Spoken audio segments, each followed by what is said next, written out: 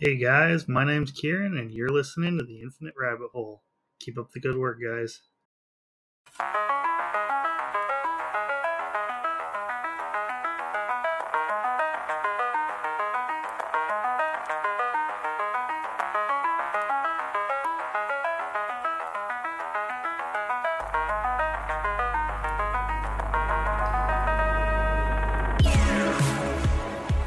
Sexual content and trigger warning. This episode contains conversation about alien and human molestation. Also, Jeremy says penis a lot. But don't worry, I say wiener way more than he says penis. Anyway, last time on Communion Part 1. I'm sure once we No, you're gonna be completely. Can you give me can you do like what Netflix does where they do like previously on Vikings or whatever? Previously on Communion, here, presented by the Infinite Rabbit Hole.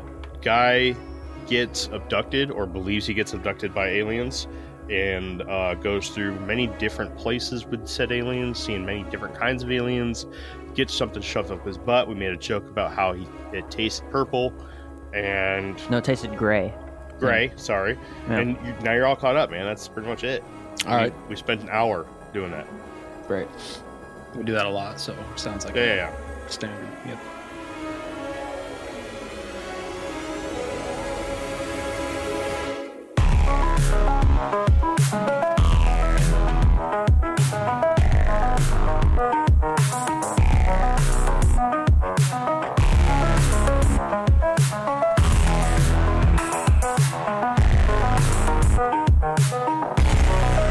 Penis.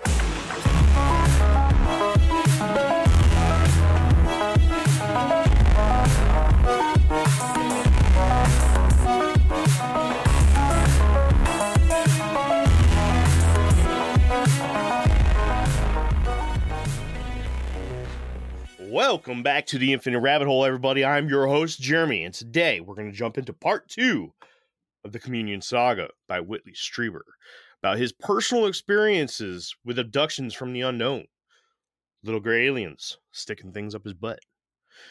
Let me take that back. While we're on the subjects of sticking things up your butt, Jake, what's going on, man? How you doing? Just over here sticking things up my butt. Dude, I'm totally going to be like last time on Communion and just have you running through that little spiel. It's going to be perfect.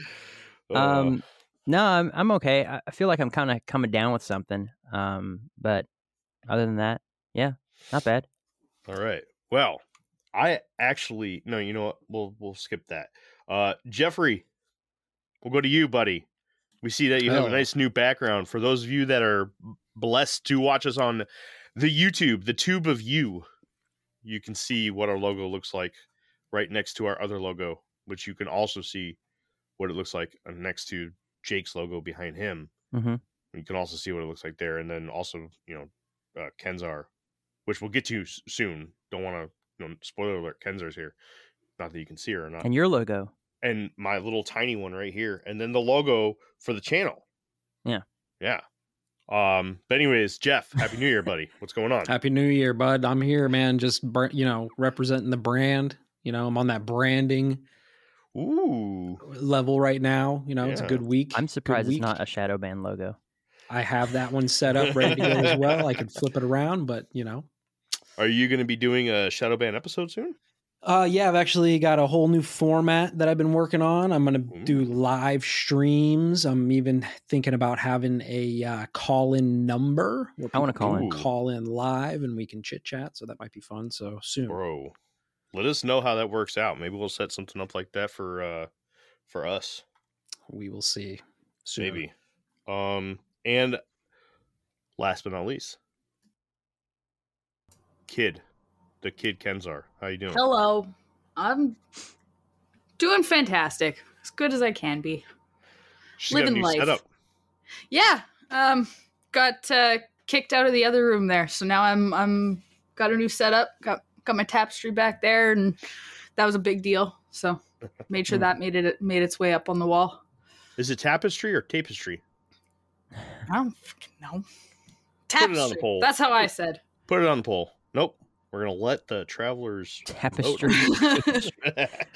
But all right, anything new, guys? What's going on? What's up? Tell me things. We have to piss off the people that don't like chit chat. Just work, man. Working every day, paying them bills every other day. It seems like taxes, same old.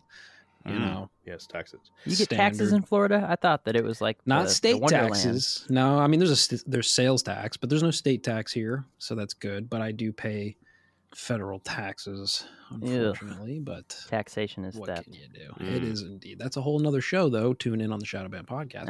That is definitely a Shadow Band topic. I mean, I broke Jeremy's heart by giving him some news that he didn't expect last night. Mm-hmm. Telling him I'm not going to be moving He's to pregnant. Wisconsin. Oh, not pregnant. Sorry. No. Who, Jeremy or me? You. Well, the whole things up your butt. I don't know. Just I can't get pregnant. Carry on. Yeah. Well, I don't know. Never mind. Well. Also, tune in to Shadow Band for that. Talk about that. But no, yeah, I'm not moving to Wisconsin. Decided to put family in front of opportunities elsewhere. In front of me. And that's fine.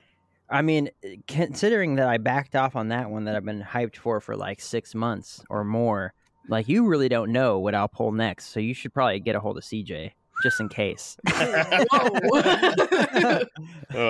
Apparently he still listens to the show. So CJ, you might get calls here soon. Actually, he texted me today. It's kind of funny.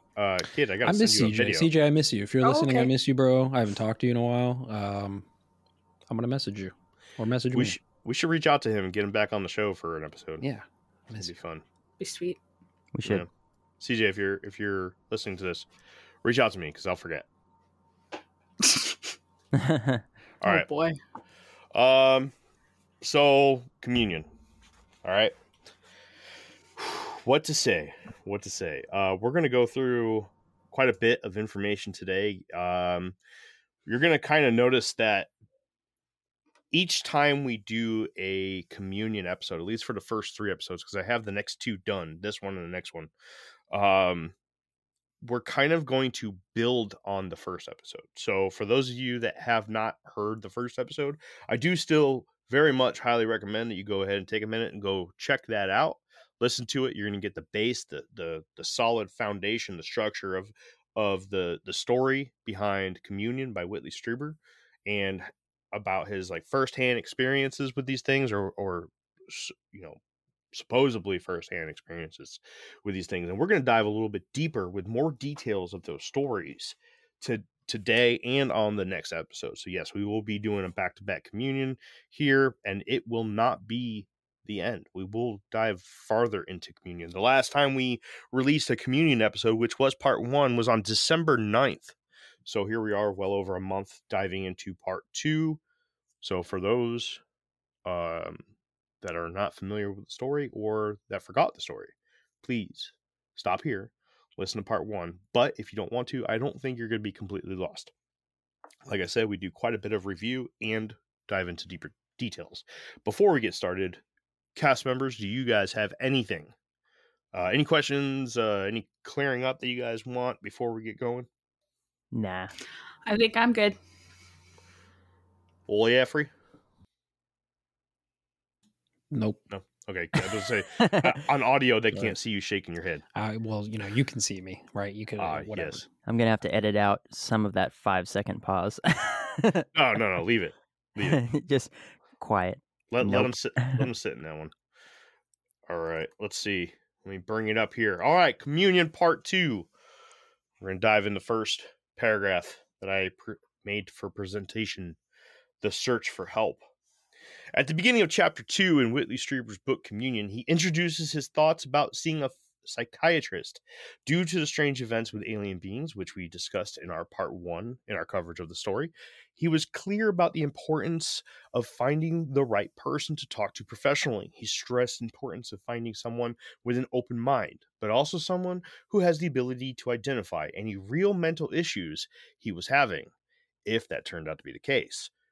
With another necessity being that the therapist would preferably be a practicing hypnotherapist. This is due to Whitley's gut feeling that there were still missing parts of his hazy memory that he wanted to uncover.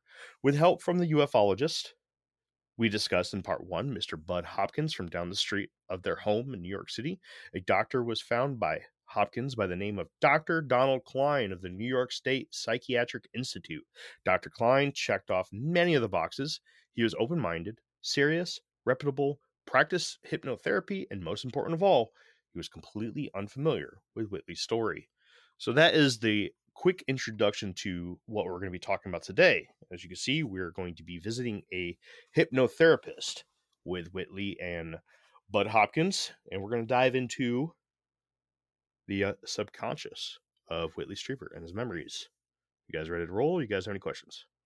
Nope. Ready to roll.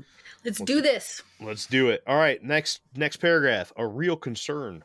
Before we dive into the transcripts from Whitley's hypnosis therapy sessions with Dr. Klein, I think it is important to understand a few things about Whitley Strieber himself and his belief in the effectiveness in hypnotic regression therapy at this point in his life. Yes, these events took place before and during the times when Whitley was writing fictional novels about a variety of topics. This, tied with the research he had done on hypnosis, left him believing that people could lie during the process, either by telling the doctor that they subconsciously believe the hypnotist wants to hear, or what the patient may want to believe themselves. Whitley was worried that he may have secretly wanted the idea of extraterrestrial visitors arriving to save humanity from itself to be true. I mean, the guy was known as a writer of apocalyptic science fiction after all. He thought maybe his subconscious created these events to cure some underlying hidden anxiety of realism behind his writings. And what if his subconscious continued this obnoxious story and none of it ended up to be true? All right, let's dive right in. The first dive, everybody. Let me take a second to increase my... Let me zoom in a little bit because my eyes don't work so good. All right, the first dive. The time finally came for Whitley to undergo hypnosis under Dr. Klein's supervision, with Bud Hopkins sitting in the room to record and witness the whole experience. Whitley eventually succumbed to Dr. Klein's control and drifted off into nothingness. After a few control-based questions, such as what is your name, birthday, and what did you do this weekend, Whitley fell deeper into the foreign feeling of distance, but mindful and present. He describes, quote, "At that point I felt relaxed and calm, but not asleep. I was completely aware of my surroundings, but visually witnessed nothing." Note, the following is a summary of the entire transcript from Dr. Klein's hypnosis session with Whitley Strieber on March 1st, 1986. This session uncovers the deep and secure truth of the events of Whitley's first event from October 4th, 1985. Dr. Klein slowly brings Whitley back to the night in question and begins building dialogue by asking about the trip to the cabin in upstate New York with his family and their friends Jacques and Annie. They soon progress to dinner, and not before long they settle at the first time Whitley witnesses something big moving by a window that he could see in the living room from his bed. He describes it as a light in the front yard, and through jumbled speech eventually moves on to describe himself looking into the darkest corner of his room. Inside the shadows stood a darker form, standing roughly 3 foot tall. Whitley began to question the darkness being as to why it was there. Whitley out loud, "I don't want it to be there. I don't want it to be there, please. Got it. What's it doing to me?" At this moment, Whitley snapped out of trance and was completely upset. Whatever it was completely unknown to him. And Whitley is now back to being awake out of his hypnotherapy session. So what do you guys think so far? I mean, I got no problem with this at all so far. Honestly, I totally believe hypnotherapy is legit to some extent, right? But especially with what we're talking about on the gateway stuff, it's definitely some level of that. So get it. But what's the being, right? I mean, I've got a couple experiences where I don't know if it was just a nightmare or like a weird in between. I think I might have talked about it before, but I've had weird experiences like that too. So, if you're having some memory brought up like that, like how much of that is you actually saying like, this is what I'm seeing, or that's just like what your memory of that is. Mm-hmm. You know what I'm saying? Right, Because right, like I have memories as a kid and I'm like, yo, for real, there was a monster under my bed. Right. Obviously not. But if I got like hypnotized and like brought that up, would I still think it was a monster, or would I be able to explain and articulate like, no, it was just like a jumbled up mess of dirty laundry or some bullshit? I guess it's one of those things where you have to have been hypnotized to kind of know what the experience is like and what you're actually remembering. Just a strange concept. But I agree with Jeff, but I don't know if you can actually remember being hypnotized. Like See, that's what I'm kind of struggling with here. Is I personally have never been hypnotized, so all of this is just hearsay. His story and whatnot in my head to me, it just comes across as a hearsay situation. He thinks he was remembering something that very well could not have happened. Mm-hmm. I don't know what that experience is like. So for all I know, this guy's just making shit up. Yeah, Not saying that it's hypnotherapy isn't a thing, or that it doesn't work, or that it's bad or anything like that. Like, whatever, do your thing, right? But I don't know, I'm really struggling with this whole believing what he's saying is what he actually experienced. My understanding of hypnotherapy is that the subject that's under hypnosis brings up regressive memories and talks about them, and then the hypnotherapist then gives them suggestions and ideas to help them to overcome this sort of stuff. But everything I've seen, people that come out of hypnosis don't remember talking about that stuff. They don't remember any of that stuff because they're implanting this stuff in their subconscious, where their mind has more or less blocked it out because of traumatic experiences or whatever it is. And it helps them to get past, whatever it is, fear of flying, fear of heights, fear of riding in a car, whatever, right? Fear of the dark.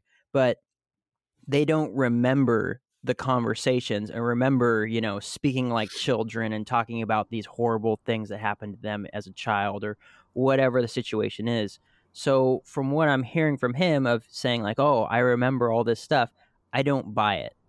Now, it could be legit, and there could be, I mean, I'd have to Google it, and I probably will during our next session, and we'll talk about it at the next junction. But from what I understand, it just sounds like he's just trying to add more fluff to his book and just expecting people to believe it versus people being like, well, I don't agree with that. I don't think that that's actually what happened. Well, I want to point out a few things.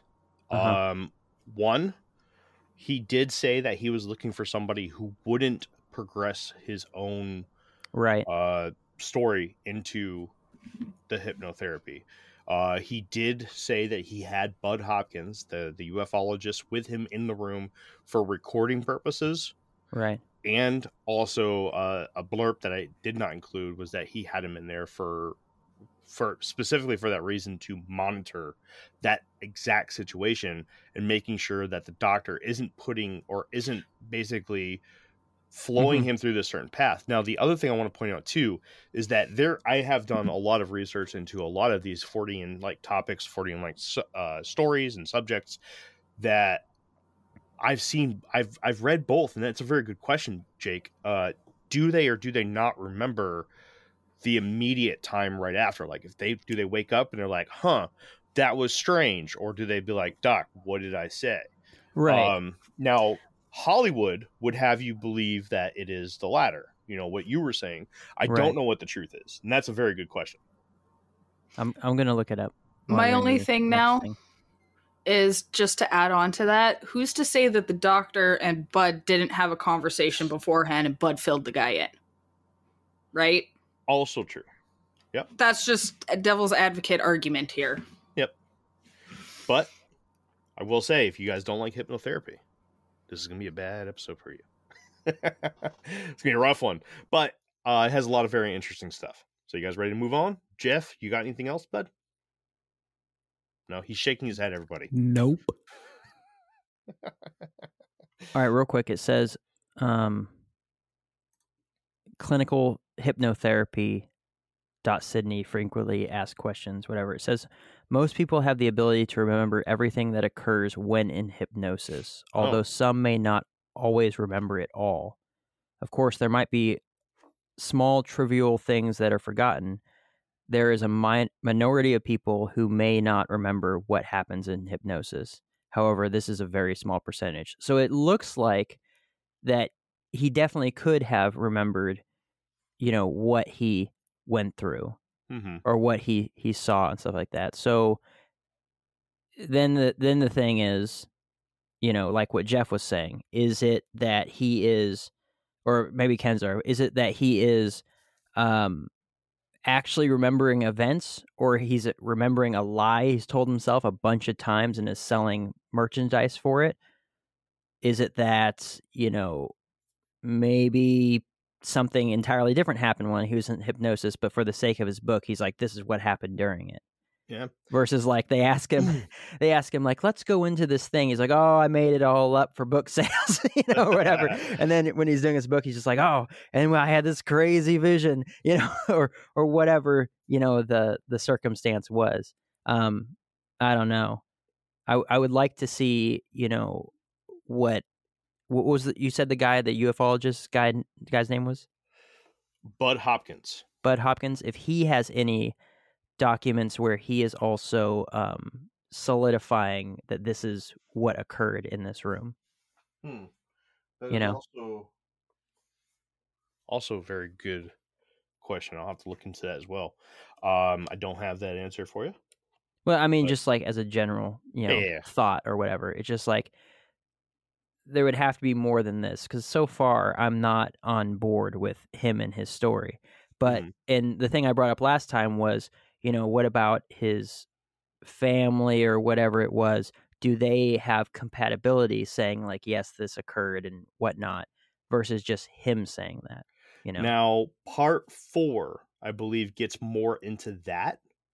But you had yes, you had mentioned that he talked about his kids, right? His kid. You mentioned that he talked about him and that he said that all this stuff was going on. But I want to know from the kid's own mouth that this was going on, not what his dad is saying he said, Interesting. Yeah. So, which is difficult to find in these sort of circumstances. I would love to hear that too. A second opinion on the story, or like the second version of the story. Because there's 3 versions to every story. Your version, my version, and the truth. Right. So this very well could be that Whitley's version, his son's version, and then the truth of what happened. I would love to hear that story. Then that might be something I get into when I get into the next book I'm going to read for this topic. It's a book called Report on Communion by Ed Conroy, and it's literally a book about this book. And maybe Ed can get a little bit more into this is what his son said, or whatever it was. Because I mean, that's what we get with Indrid Cold, right? It's not just Woody that's saying like, this happened to me. It's then Tanya saying this happened, and still happened, stuff like that. It adds more credibility to the experience, which I still may not buy it, but it's a lot harder to be like, no, this is ridiculous, because there's multiple layers of this story, right? But in this circumstance, it's just him and him saying, well, this is what my kid said, and this is what other people said, and this is what the therapist said, and all that sort of stuff. He could just be lying about it all. If I said, Jeremy told me that I'm the handsomest man on earth, and I put it in a book, he just never said that, but I could just say that he did, right? Right. So until I come out with a book saying I did. Well, and that would completely, knock off everyone that would say that would be fake. Right. I don't know if we have that from this story. True. All right. So there's a caveat there, right? There's, how much weight are you putting into Whitley's words himself from himself? So, good. Yeah. So let's keep going. Yeah, for sure. Obviously there's the elephant in the room right there, but that never gets answered. I can tell you that right not until like part 7 or 8 when I start looking into other point of views of the story. Well, but yeah, so you guys ready to roll? Oh yeah. All right. Jeffrey? Okay. All right. All right, next one. A little bit of clarification. Whitley slowly calmed down and completely reversed his excitement and terror into calm, slow, and confused speech. Whitley acted as if he had just awoken from the deepest sleep of his life. When asked about the thing in the shadow, he describes the being as sort of like a little person wearing a hood. He describes the thing as being able to insert something directly into his mind, a speech or language of some sort, one full of clicks, squeaks, smacking, and shallow whistles. Soon after Whitley was no longer under hypnosis, the men agreed to go back in and uncover more of the events from that night.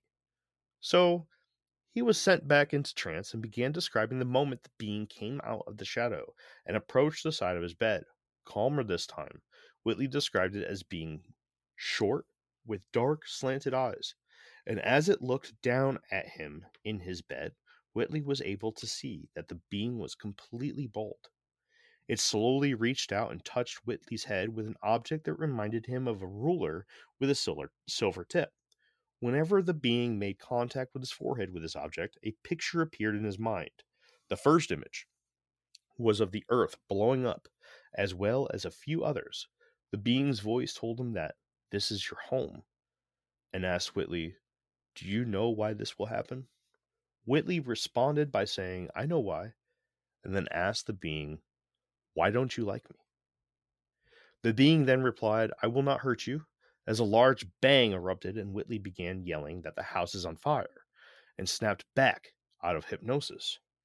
As Whitley was regaining consciousness in the present, he described that it wasn't a fire in the house. Instead, the being held out a small needle-like object inches from his face. The object exploded into a blinding flash of pure white light, coupled with a familiar bang. When Whitley described the bang, Bud Hopkins immediately asked him if it was the same bang heard by his son and wife that night. Whitley simply replied, "Yes, that was the bang. That was the one when my son thought I was throwing my shoe." All three men discussed the physical features of this thing, but nothing new came from it. But as they were revisiting the pictures that were being forced into his head, Whitley highlighted one other image other than the earth blowing up. It was a picture of a serene and beautiful green park with his son. Although it was a pleasant picture, Whitley could not help but feel that this signified the death of his son. He believed that the only thing that could be this peaceful was heaven. It was at this moment that Bud Hopkins connected a few dots. He believed that these two specific pictures were meant to show him his biggest fears of losing his son in an end times apocalyptic event. Whitley agreed and made an even further connection to the book he was working on called War Day, in which Whitley had to dig deep for the darkest demise of Earth for the story. He could not remember any other pictures, but he assured that there was at least one more. He described it as being jumbled or scrambled.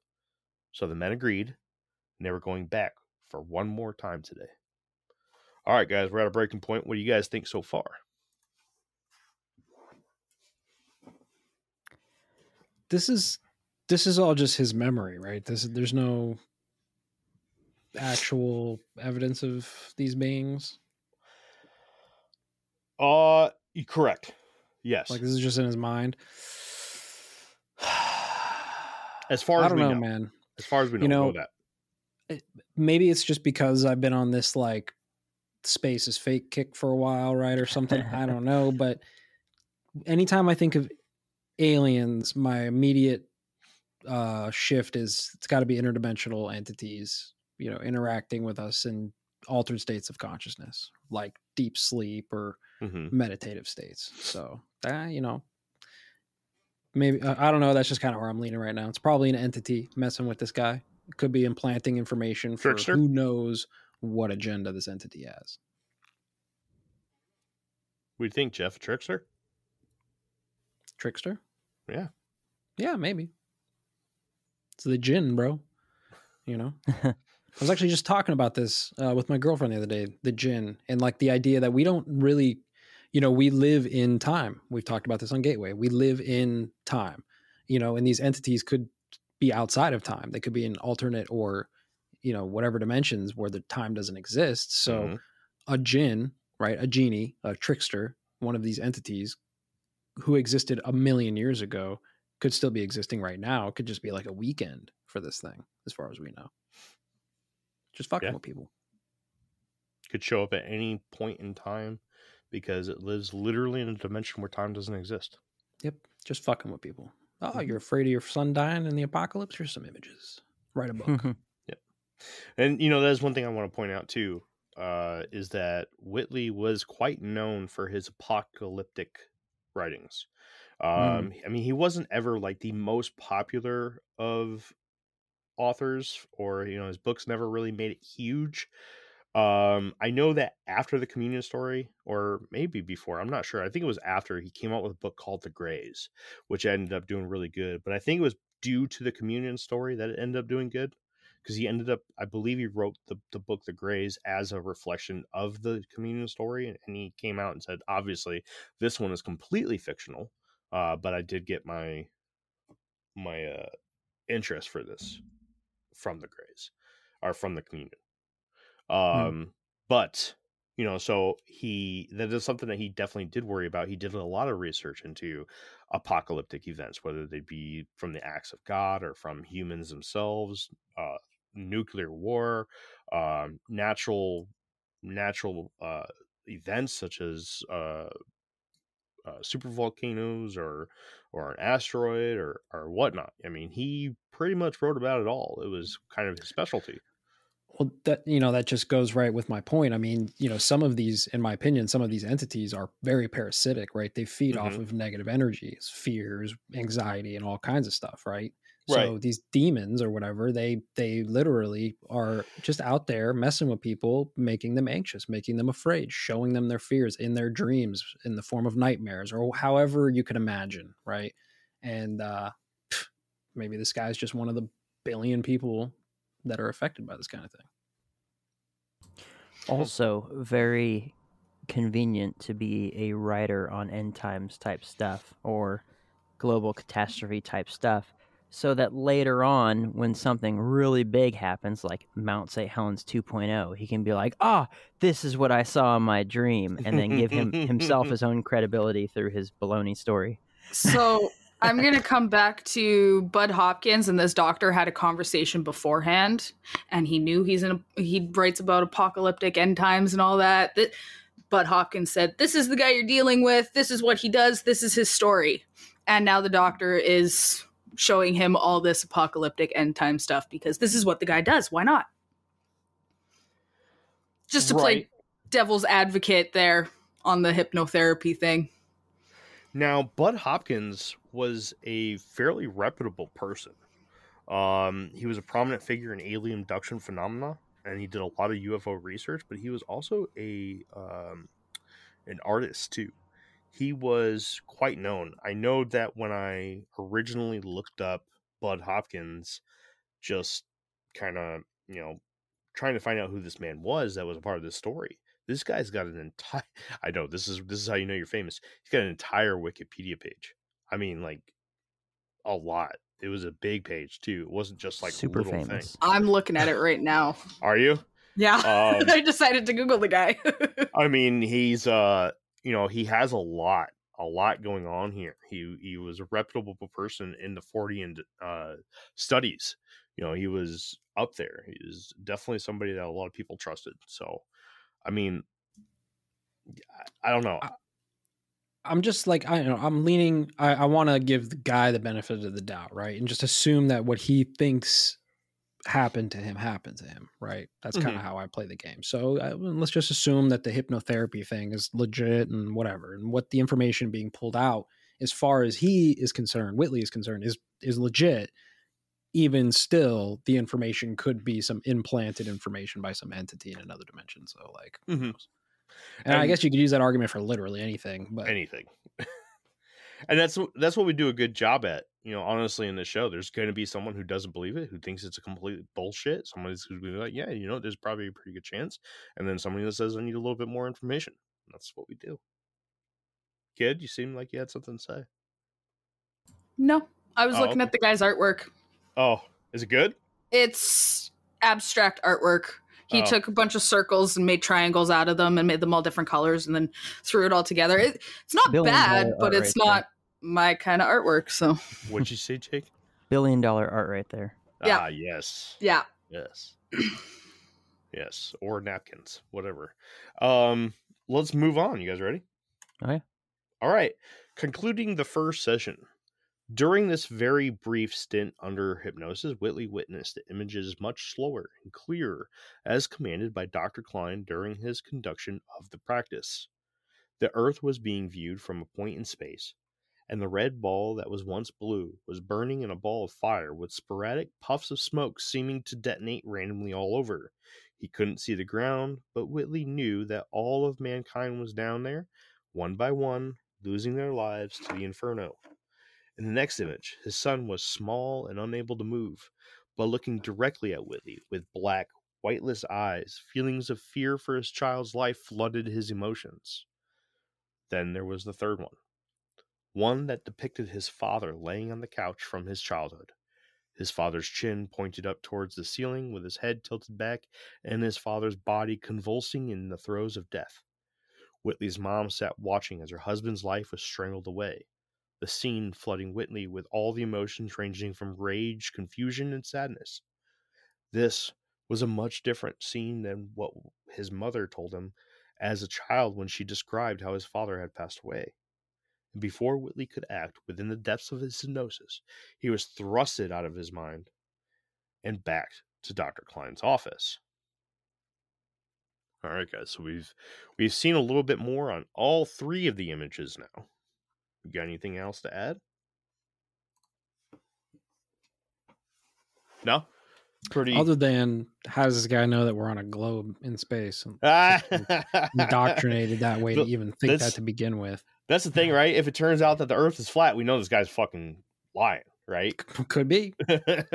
Could be. That's the one thing that could blow his entire story apart. Yeah. Listen, all I'm saying is anybody who's listening who is a flat earther, they just heard that and they were like, no, this guy's full of shit. Bullshit. Yep. Instant.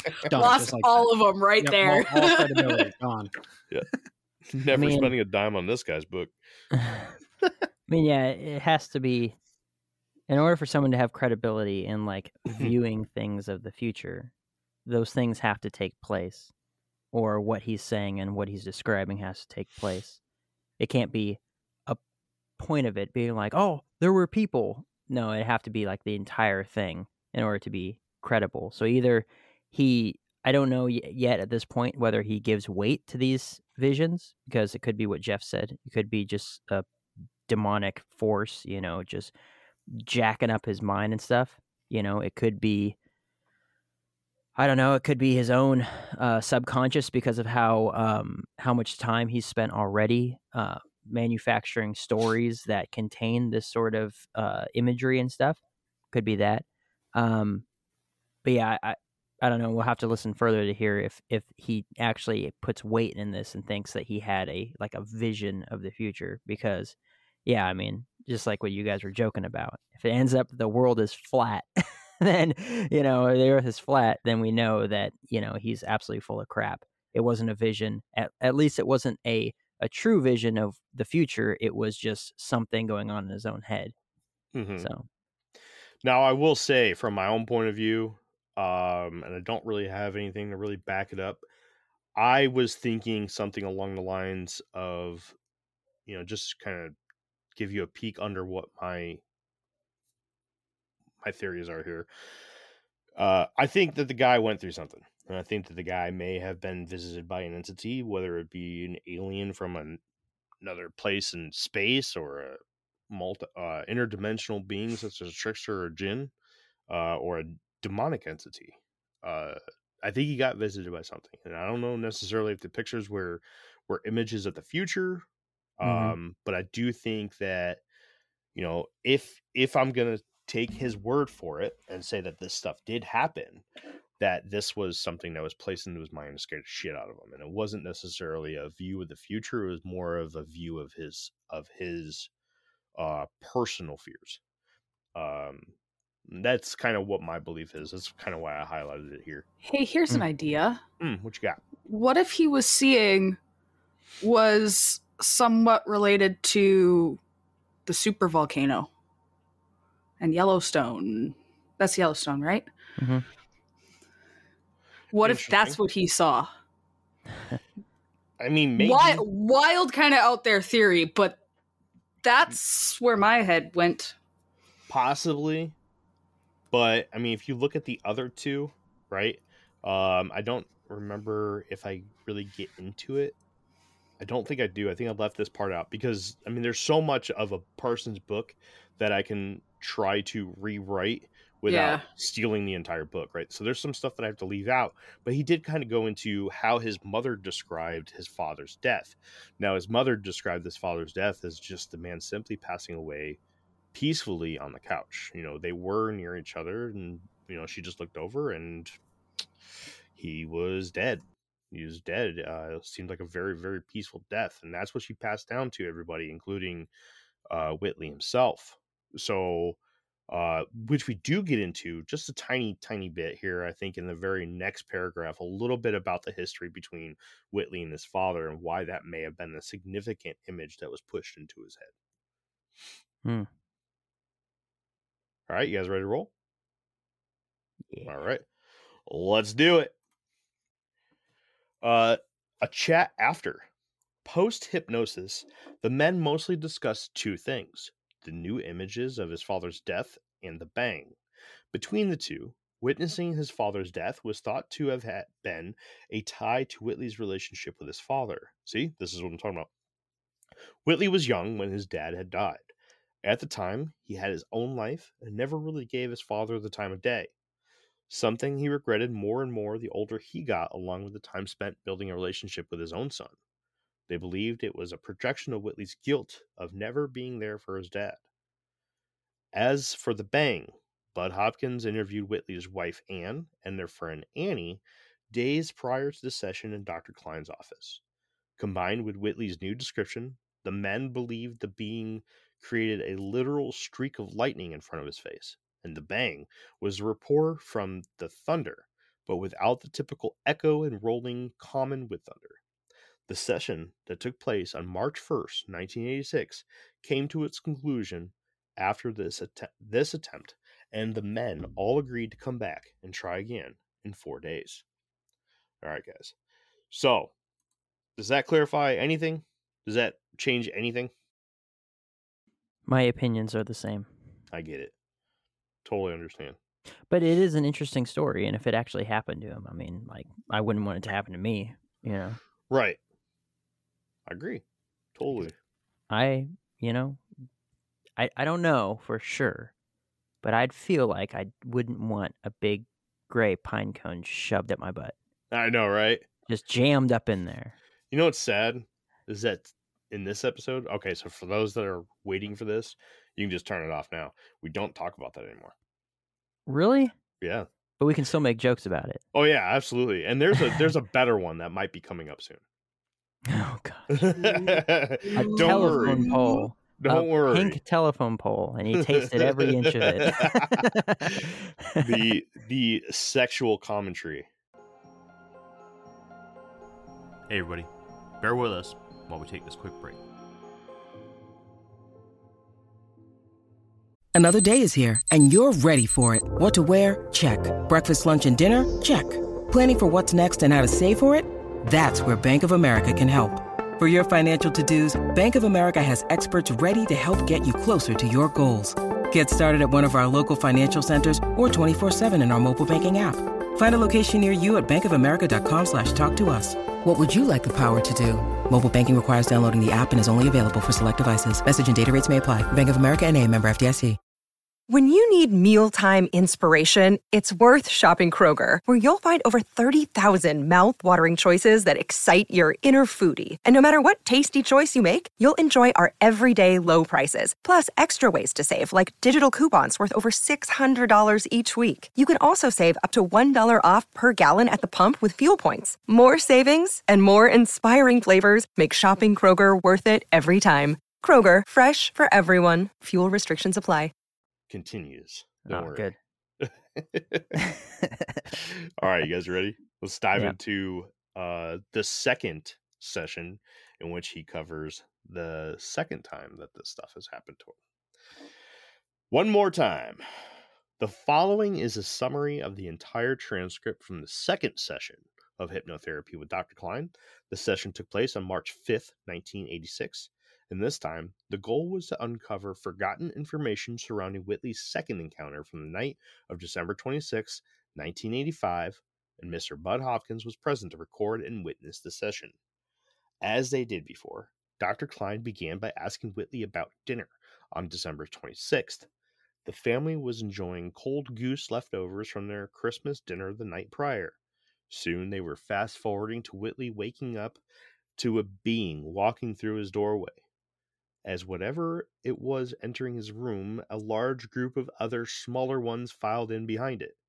They were fast. All of them moved continually the entire time. Whitley described the first one as wearing a large blue card on its chest and sporting a round hat. Whitley described the first one. Oh, no, I just read that. Whitley also described it as wearing a mask with eye holes and a small round hole for the mouth. This one comes to settle right next to the bed. The others, moving very quickly, were very similar to the first, but were all wearing blue coveralls and completely bald. Yes, guys, the minions.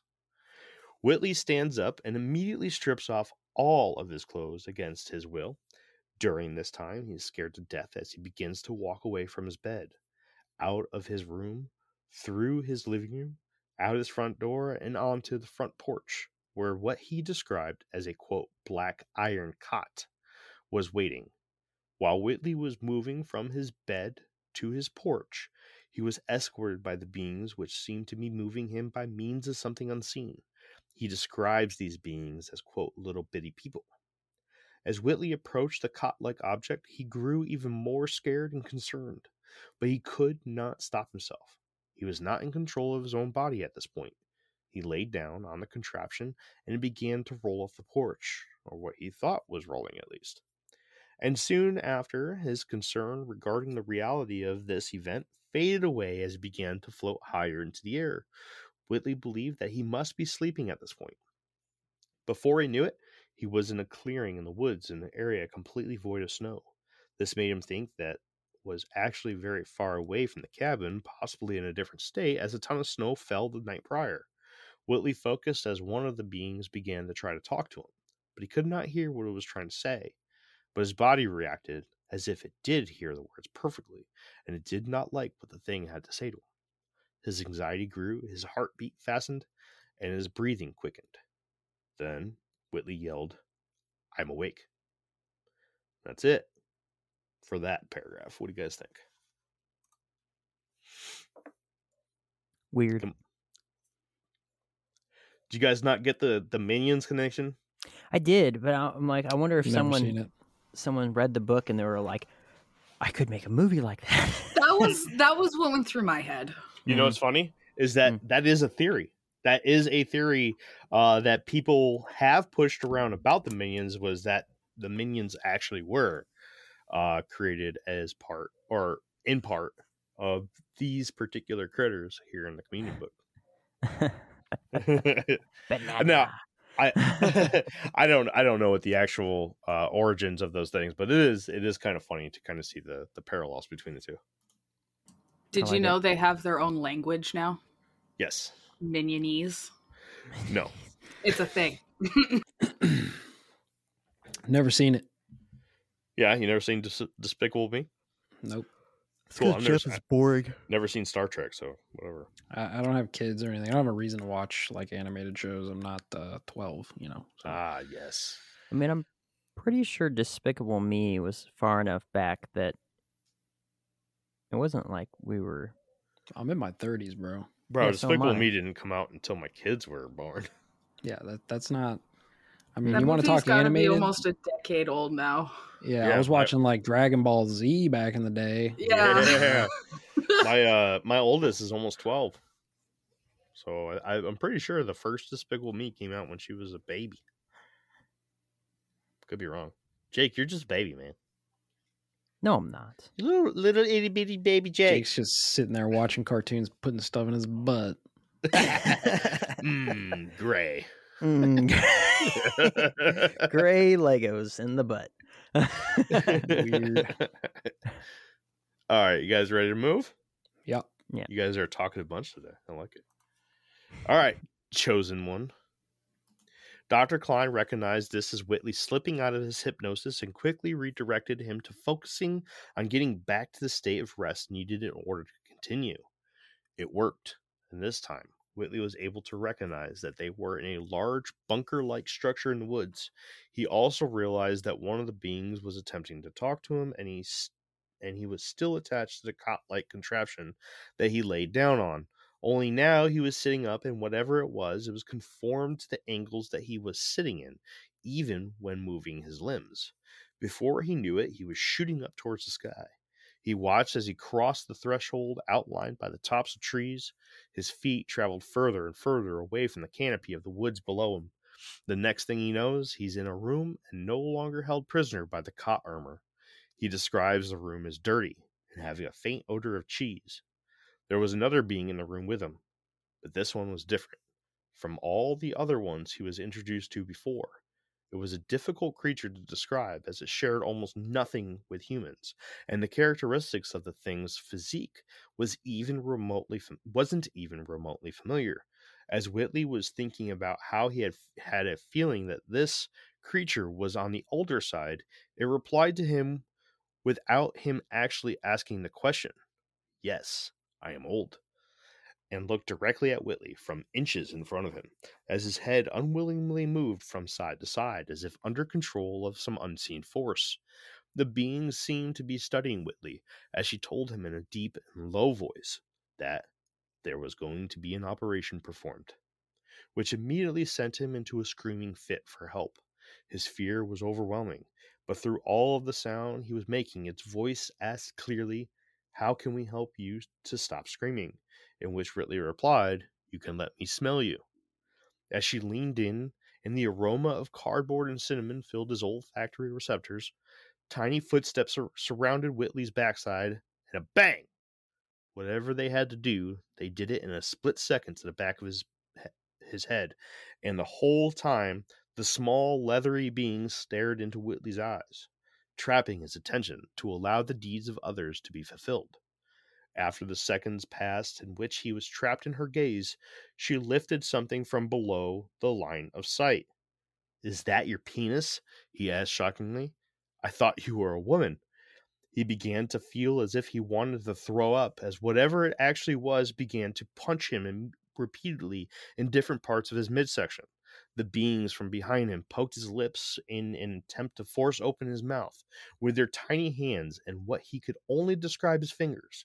The only thing that made sense to him was that whatever that penis thing was is what they were trying to shove in his mouth.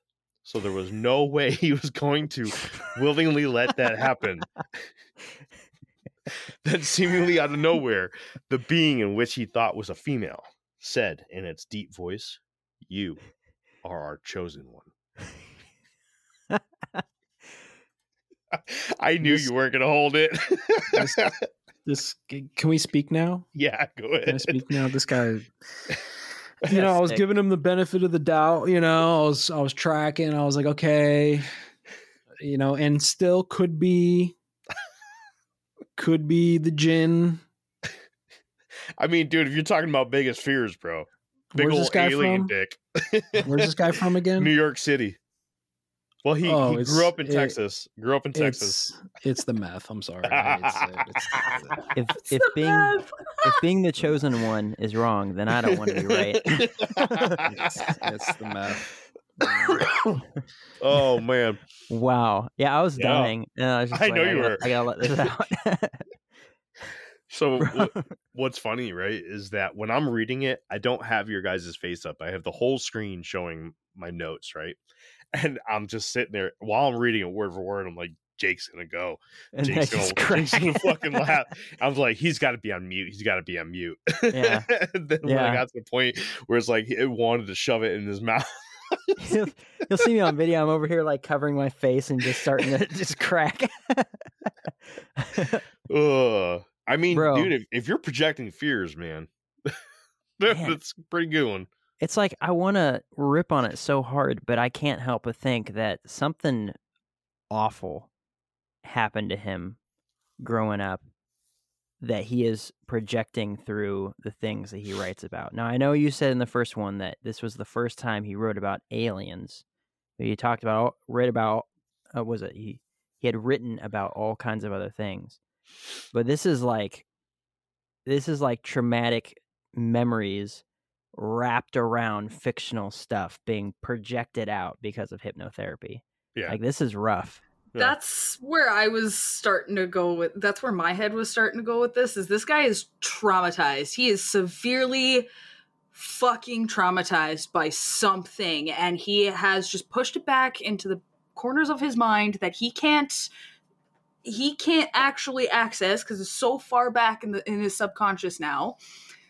It happens. It's a thing. It's terrifying. And that's what I'm seeing now is a traumatized man who has no idea what he went through, and this is how he's coping with it. Like, maybe there were some parts to it. He's talking about gray aliens. Maybe it was like, the guy had a gray hood on and sunglasses. Mm-hmm. And he's just latching onto that and being like, oh, it's gray aliens or something like that. Like, it's funny, him describing this sort of stuff. But I don't know. I can't help but think that there was something pretty awful that happened to him at some point, and his brain just kicked it back. It was like, nope, not going to think about that. And now it's being pulled out, and it's coming out in, wild forms due to, I don't know, just the subconscious trying to protect him, or whatever, just like his own thoughts and like, because writers that deal with fantasy and stuff, they're pretty weird, that you gotta really have a hardcore imagination for that sort of stuff. Yes, we do. So maybe it's part of that. This is why I want the son's story. Yeah. Maybe the son's story would really help solidify all of this and exactly tell, like, it would pretty much exactly tell us, okay, is this guy's making shit up because he's traumatized versus they all actually experience something. He could still be making stuff up because he's traumatized, but if the son could come back and actually confirm something, it would help this story so much. Yep. I don't disagree. If he comes up and says the gray aliens tried to get me too, then it's like, well, all right. Right. Yep. Came at me with their big gray wieners. There's just so many of these, man, and I really do. The more I get into stuff, dude, I just really think that a lot of this shit is entities, man. And it's not just for this stuff, but there's just so many things, dude, that if you really think about like that concept, that entities have an agenda that we have no idea what it is, there's no reason to think that they're not just giving people ideas for shit, right? And I even talk about it on like a physical level, right? Where like they'll implant the ideas of like microchips and shit into people's minds so that they'll go and actually invent these things. And then next thing you know, we're all being controlled by fucking devices, right? So it's, Well, that whole repressed, events that could possibly have happened where it was in a sexual meaner, that's something I haven't really dove down. That's interesting. That is a very interesting point of view to look at this. I don't know. I'm still on the. I'm leaning towards that this guy really had some kind of meeting or visit from some being, whether it be a trickster, alien, or whatnot, Bigfoot maybe. I had to put him in there. So I don't know. I'm gonna let you guys take that point of view. I'll continue over on this side. But maybe that is interesting. Maybe he's a really good liar and an incredible narcissist. Out of all the people on Earth that could be, molested by aliens, why is he the chosen one? Well, who's to say that 90% of the population hasn't been? Has most of the population been put under hypnotherapy? You better not put that on me. Hey, man, I'm just saying, I don't know. It sounds like you might need a regular therapist more than a hypnotherapist, but that's just my opinion. Well, maybe you're right. Maybe you're right. But maybe Bud Hopkins had some work done. Maybe Bud Hopkins did a report on this too. That'd be somebody that I might have to look into too and see where his point of view is. Because apparently Bud Hopkins also interviewed his wife and his son and Annie, but not Jacques. Apparently Jacques wasn't able to really Jacques or Jack or whatever freaking his name is. I call it Jacques because that's how it's spelled. So I don't know. We'll see. That is definitely another avenue I'll go down once I'm done with this book and I'm done with Ed Conroy's book. So I'm going to stay away from hypnotherapists these days because they try to convince me that I'm like a dog trapped in a man's body or something. Dude, I'll go with you. I'll watch and make sure nothing. Oh, yeah. And then you'll be like, I love the Giants. The Giants are the best. And I'm going to wake up and be like, let's watch all the Super Bowls. Let's watch all the games. Let's watch them score that home run. Yeah, I've never felt more alive than when I watched the Giants. No, you have to move to Wisconsin. It's the only way. Make him feel like he's a walrus. You're like that movie Tusk. Every time he sees a banana, he just starts doing cartwheels and yelling the Star Spangled Banner. Every time. Grocery store or not. All right, you guys ready? Yeah. Yes. All right, the next paragraph's called Wow, That's a Strange Question. Quote, you are our chosen one. Whitley's reply to this was that it was ridiculous, it's bullshit, and I want to go home. In which she replies, what if we don't let you go home? The conversation took a hard left turn when the being asked him, are you as hard as you can get? Can you get any harder? Before Whitley was able to provide his shocked reply to his completely asinine question, she cuts his finger open with a small incision with intense speed, and he is instantly back in his cabin, butt naked in the middle of his living room. He heads to the bathroom, relieves himself, brushes his teeth, puts his pajamas back on, and lays down next to his wife. He touches her back, and the warmth radiating off her reassures him that he is really back. All right, that was a short one. What do you guys think? There is no Whitley, only Zool. He's the keymaster. Oh my goodness! I don't get it. What? Oh goodness! Smack you right in the teeth. Shame on you. I don't get it. Yep. Oh my gosh. Oh boy. That's what? What? I don't know. Is this as hard as you can get? She said with his thin lips and hollow black eyes, and then caressed me with his hers fingers that smell like cinnamon and cardboard. It's the meth. It's the meth.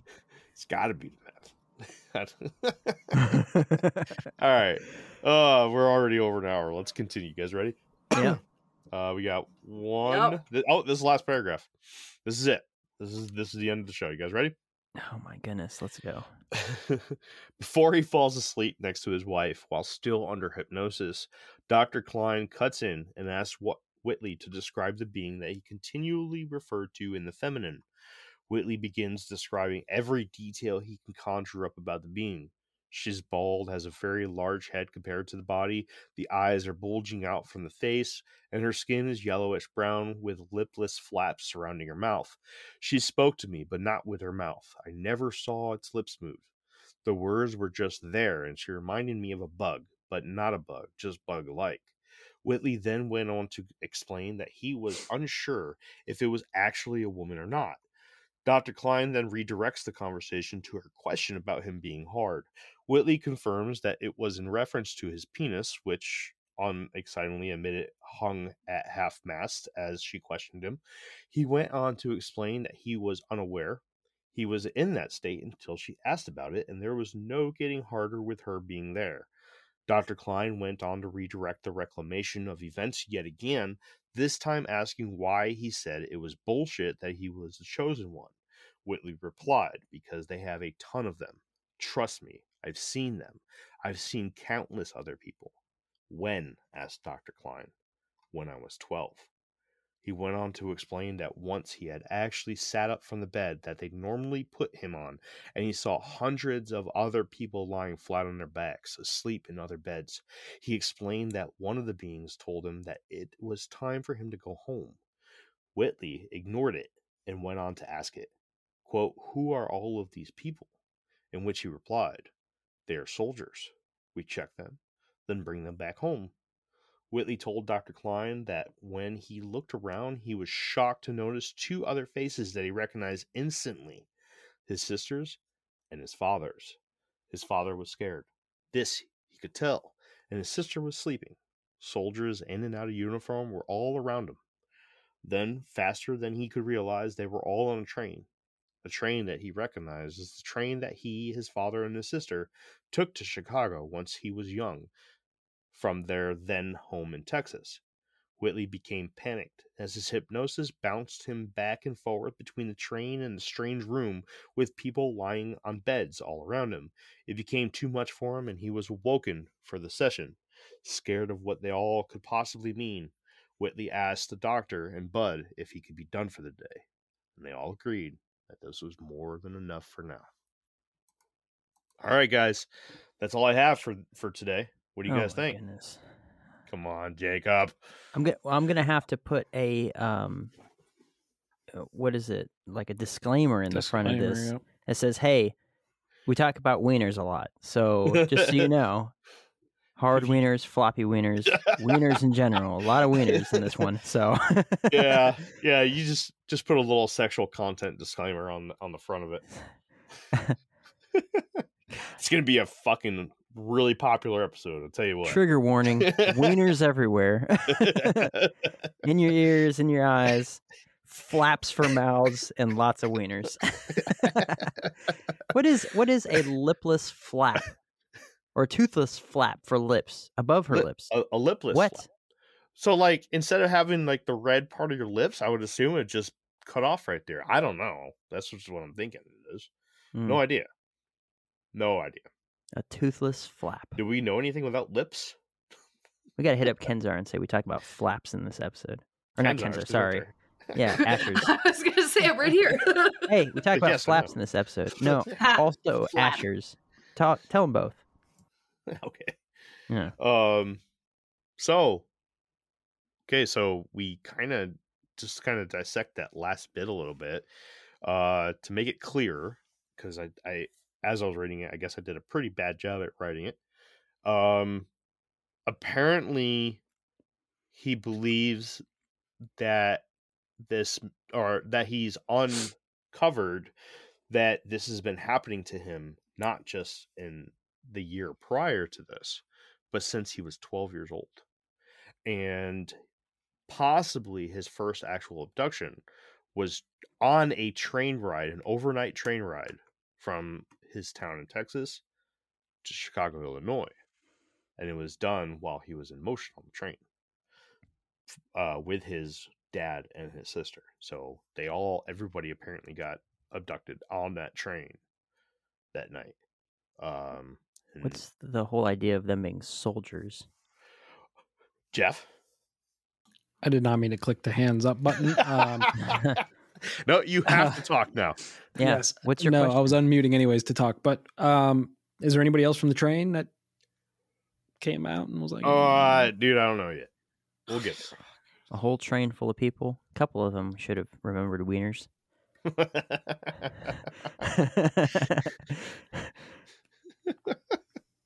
No, something's off here. We Yeah. started off good. The first half of this, I was like, yeah. And now the second half of this, I'm like, no. Well, do you think that it's a no because it's made up, or it's a no because it's a regressed memory, or it's a no because you don't want to be abducted and get slapped in the face by a gray alien wiener? Well, definitely that. But no, I think there's a problem with memories, man. I think obviously there's a big problem with memories. Details get lost so quickly with memories. That's the whole game of like telephone, right? Like you can't expect your memories to be at all reliable. And that's what I meant in my first spiel about this at the first junction of conversation here, where I said that, you know, how do you know what you're pulling up in a hypnotic regression isn't some fucked up memory? Like, sure, we can pull the memory out of the subconscious that you weren't able to pull up before, but is that memory still like a fucking weird memory that's totally off from reality? So maybe, you know, I hate to say this, and I say this kind of jokingly, which is also fucked up because this does happen to people, which is messed up, but maybe he was just molested or something at some point, and he's having his subconscious is all fucked up. He's traumatized. Now he's going to hypnotic regression. He's a sci-fi writer and all these other things, and now he's like come up with this grandiose memory that to him he truly believes, and when pulled out of him in hypnosis, he says what he believes. You know, and you know, I don't know, that is a point of view that I haven't really dove into before. It's interesting, and it definitely it fills a lot of holes. But what if the actual event happened on the train? What if it happened when he was 12 years old? Well, I think that having a memory like that, it would have to be the like, how fond of a memory was it? Was it a really good time, something that he would really hold on to, right? Because there's a lot of things I've experienced in my 31 years. Very few of them are like really sweet times, right? But if I was to try to remember those ones, it'd be a lot easier than a mundane, you know, day at work or something like that. But what's interesting about dreams, now I don't know if it's the same thing about, you know, pulling up regressed memories, because whether they are like, this whole thing right here with this hypnosis thing has been a search for regressed memories for more detail and more specifics, right? So, but in your dreams, when you see a human being and you don't, on first thought, like if you wake up and you remember your dream, you're like, I don't know who that person is. You've seen that person at some point. Right. Your brain is not good at making up faces. So anytime you see someone's face, it could have been from a commercial or something like that, whatever. Or passing them on the street, your brain will fill in people's faces with people you've already seen before. It's not going to make it up. So it would make sense that if he was talking about a dream or an experience, maybe he, you know, maybe he has seen all these people at some point and like his brain was filling it in, and it is somehow tied to a memory of his sister and his father going on this train, and him, you know, going on this train. I don't really know how to put into words what I'm thinking about this. But like, cause I don't know, like what Jeff was saying, I don't know how much your brain would make up in a hypnotherapy session. I've never done it before. I don't plan to. But if I had to remember something, how much of it would be, in fact, the truth, and how much of it would be random crap that my brain is just spilling out there, right? Or, you know, some childhood memories. Like, I have this memory that is completely ridiculous, that when I was like 6 years old, I burped and a green bubble came out and it had a piece of rice in it because I was eating some like Chinese food or whatever. That is 100% fabricated by my brain. But I can tell you that I remember it like it was an actual event that happened. And I think the reason why I remember that is because I probably said that as, you know, some fantastic thing to some people, like friends at school, over and over and over again, till my brain believes that it actually happened. Now, I can tell you right now that that did not happen, but I still have that memory, but it's a false memory, right? So I don't know how much of that would go into this. Would the truth come out and be like, I talked to a hypnotherapist and say I totally made that up? Or would that come out somehow and I'd be like, oh, one time when I was 6, I was eating Chinese food and I burped a green bubble and a piece of rice was floating in it. Because I believe that, because I said that story so many times as a child, right? So I don't know where the connection is to where he could say, you know, maybe he's told this story so many times and he more or less believes it.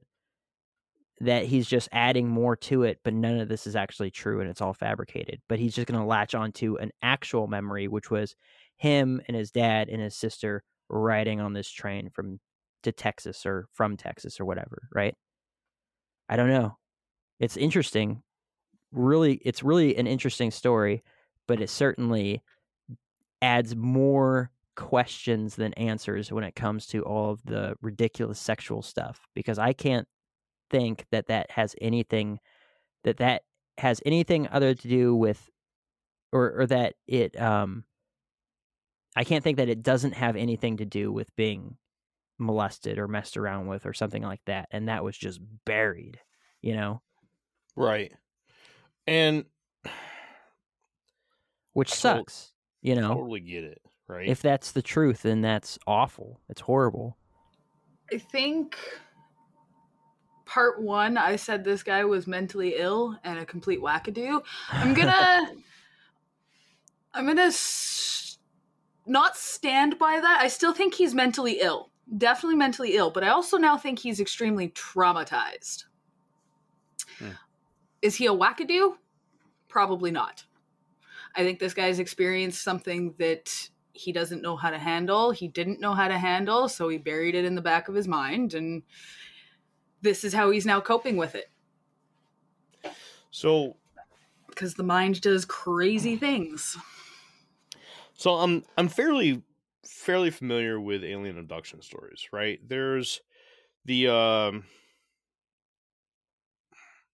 there's like four or five like really big time alien abduction stories, and we'll eventually get into all of them, right? You have the Travis Walton story, you have this one, Whitley Strieber's Communion, Betty at Barney Hill, Antonio Vilas Boas, which is probably one of the biggest ones ever. And then from there, I mean, you have some other smaller ones, and you have some really big ones with just, alien craft, like the Virginia, South American one, where the beings actually came out of a crashed ship, which again we'll eventually get into. I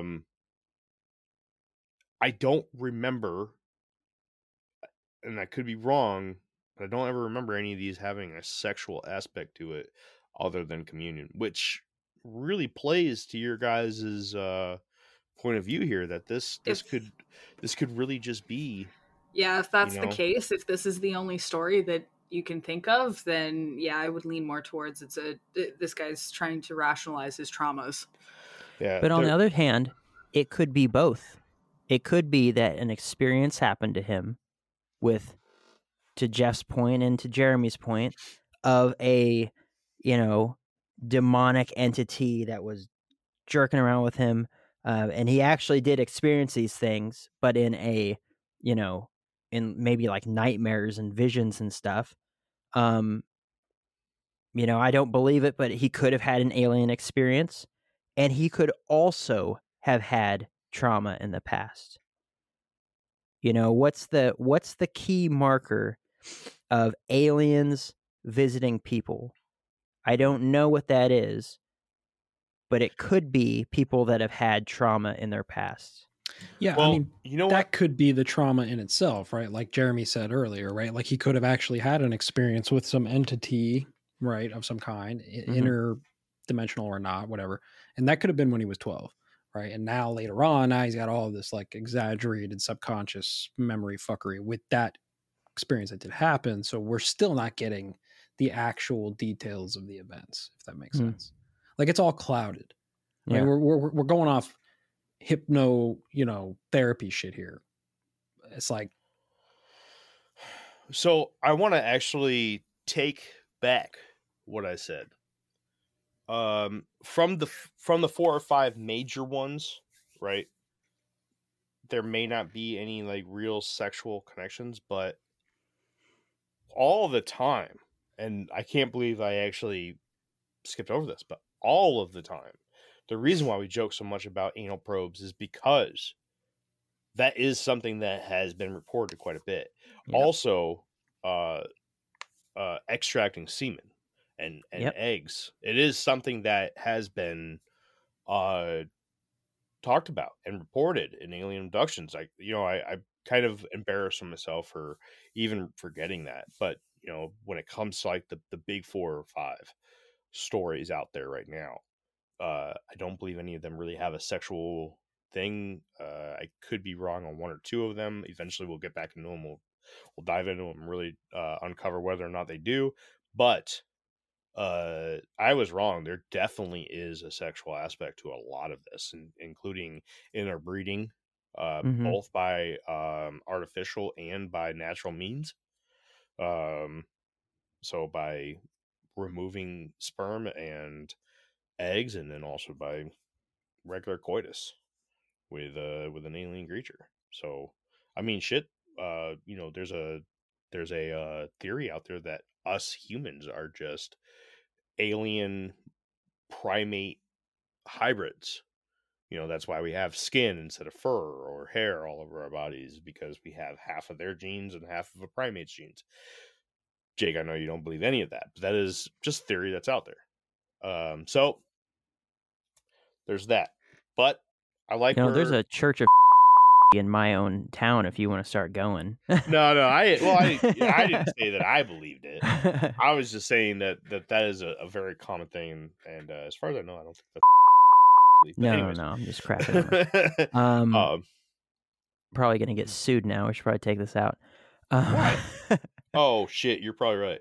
You can't talk bad about those people. They will any mention of it, you get sued. We'll bleep it out. But what about like the idea of there's so many different variations of extraterrestrials? Are you going to tell me that there's that many different types of extraterrestrials that are visiting the planet? Well, I've heard all kinds of ones. There's a lot, dude. Definitely the big or the short gray aliens with black eyes. The green aliens like the Kelly Green Men, right? You got the Nordics. The Nordics, the reptilians, you got the Indrid Colds, apparently. The insectoids. You got all these different variations. There's a lot. There is a lot out there, man. And it's every single one of them, even the insectoids, at least 12. know how to get over here, all that sort of stuff. It's like either... I don't know. I can't put a lot of weight into any sort of alien story without thinking, like, Jeff said, that there is a very much more nefarious thing going on just to create confusion, just to jack people up, all kinds of stuff. But, yeah. Nothing is what it seems, my friends. Question everything. So, check this out, right? Here you go. It's a book, The Extraterrestrial Species Almanac. Mm-hmm. It's a whole book filled with different species of alien beings, man. The fuck, bro? Somebody's making money on that? Dude, I'm about to make a book, dude. I'm ready. Dude, I'm not even kidding, bro. I'm going to make a book that thick about the machine elves in the DMT world. I'm just going to make it up. Midjourney's going to illustrate all of it. Midjourney. Oh, yeah, dude. Midjourney. Oh, let's go. You know what's crazy is that I've been like, I have crazy ideas for books, and I've been racking my head about who I can get to illustrate them. Jake, I've even asked you if you drew. Remember that? Yeah. Dude. We're about to make some money with this shit. Let's do it, dude. Hey, look, they say right on their website that if you're making more than like $15,000 a month, that you owe them royalties. So eventually it'll be, a thing if you are actually making money with it. But yeah, they say it's wide open. You can go ahead and use the art. It's all based off your prompts. It's not ripping anyone off. Dude, but yeah, if I'm making $15,000 a month, you can have all the royalties you want, bro. Oh yeah, sure. Right? No problem. Except for 100%. Except for 100%. You know what I'm saying? Like, I ain't sweating it, right? Like my landlord hit me up the other day and he's like, "Hey, bro, hate to tell you, but the rent's going up like $30. I hope that's okay." I'm like, "Bro, I'm not stressing $30. I'm not gonna move over $30 a month. It'll cost me more to get a truck, fill it with gas, move the whole thing." Than what you're talking about over the whole year. I'm not stressing. Man. That's $360, bro. I'm not stressing, bro. It costs you more than that to move. I get it. That's what it's gonna do. All right. Anybody else have anything else to say? We're at 1 hour and 22 minutes. I know Jeff is probably freaking the fuck out. This is bedtime. Yeah. It's close to my bedtime, but I might actually play some video games tonight. It's been a while. Ooh. I like your fake shit. studio background. Did we Looks just very do nice. part Thank you. 3 right now, Yeah. man? Is that what we're gonna do? I like how you look like a ghost because you're all like. I just translucent. actually made this background on Midjourney during the episode. You guys, if you're watching, you'll have noticed the change that happened I mid-episode. saw it. Did. Yeah. I like watched you do the Boom. change. Custom background. I've been working Midjourney. on the thumbnail for the YouTube video. There you go. Look at that. Awesome. That's an awesome. Oh, for me? Yeah. Or for this? For this episode. Oh, for this episode? Cool, Yeah. cool. I got a He- picture of Whitley Strieber, Oh, did you? and it looks just like him. I Will we was get sued looking for up that too? Blood's artwork, which I All sent a right. picture of to the group chat, by the way. I did see it. But let's go ahead and get out of here so everybody listening to this doesn't have to hear about all of this. All of the business decisions of us cheating. All right. Well, that has been another episode of the Infinite Rabbit Hole podcast. Thank you all for stopping by. Please hit us up at infiniterabbithole.com. Check out our merch shop. Jake has been doing incredible things over there with his t-shirts and stickers. Oh man, the stickers. There's all kinds of stickers out there. Let me tell you, there's ones with Bigfoot, with us. There's me as a Bigfoot. There's Kid Kenzar over there as a orange-haired Wendigo. There is Jeffrey as a cyborg. Yes, a cyborg. And then there's Jake sitting in a bloody toilet holding a spirit orb. As a kappa. As a Covered kappa. in blood. There are werewolves. There are aliens. There are UFOs. There are all kinds of really cool things. If you guys like stuff that we cover here on the Infinite Rabbit Hole, you will love our merch shop. Check it out. And not all of it says Infinite Rabbit Hole, so you don't have to tell anybody that you're a fan of our show. We'll keep your secret. Until next time, everybody. World's okayest podcast. Yes, that is our new slogan, the world's okayest podcast. Thank you for voting us. Nobody did, but thank you.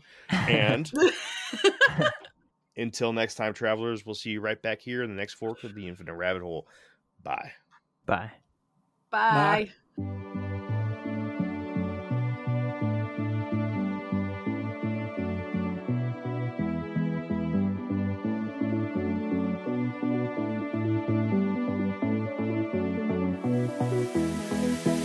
I had a